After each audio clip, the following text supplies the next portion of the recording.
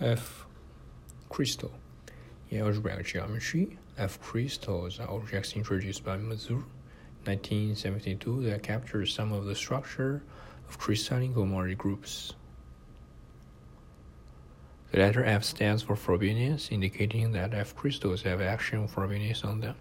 F isocrystals are crystals up to isogeny. Let's look at two particular types of F crystal.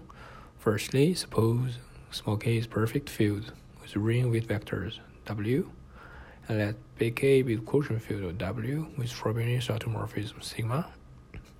Then over this perfect field small k, F crystal is a free module M of finite rank over the ring W with vectors of small k, together with the sigma linear injective endomorphism of M. And F isocrystal is defined in the same way, except that M is a module of the quotient field K of W rather than W. This construction reminds me of something called Dieudonné module, right? The weight vector, finite rank over ring weight vector, and indeed we're classifying the F crystals there. So second result, Dieudonné-Manning classification theorem. Yeah, it's Manning who classified. The Dieudonné-Manning classification theorem was proved by Dieudonné in 1955 and Manning 1963.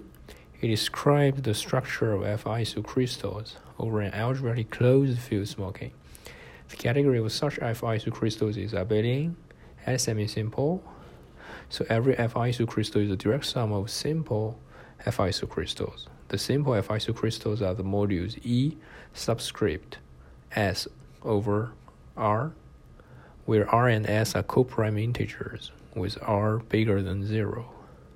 The F isocrystal E subscript S over R has a basis over big K of the form small v, f of v, f square of v, etc., f r minus 1 of v, which I mean f to the power r minus 1 of v, for some element small v, and f to the power r of v equals p to the power s of v. That's how the notation E subscript S over R is defined to be.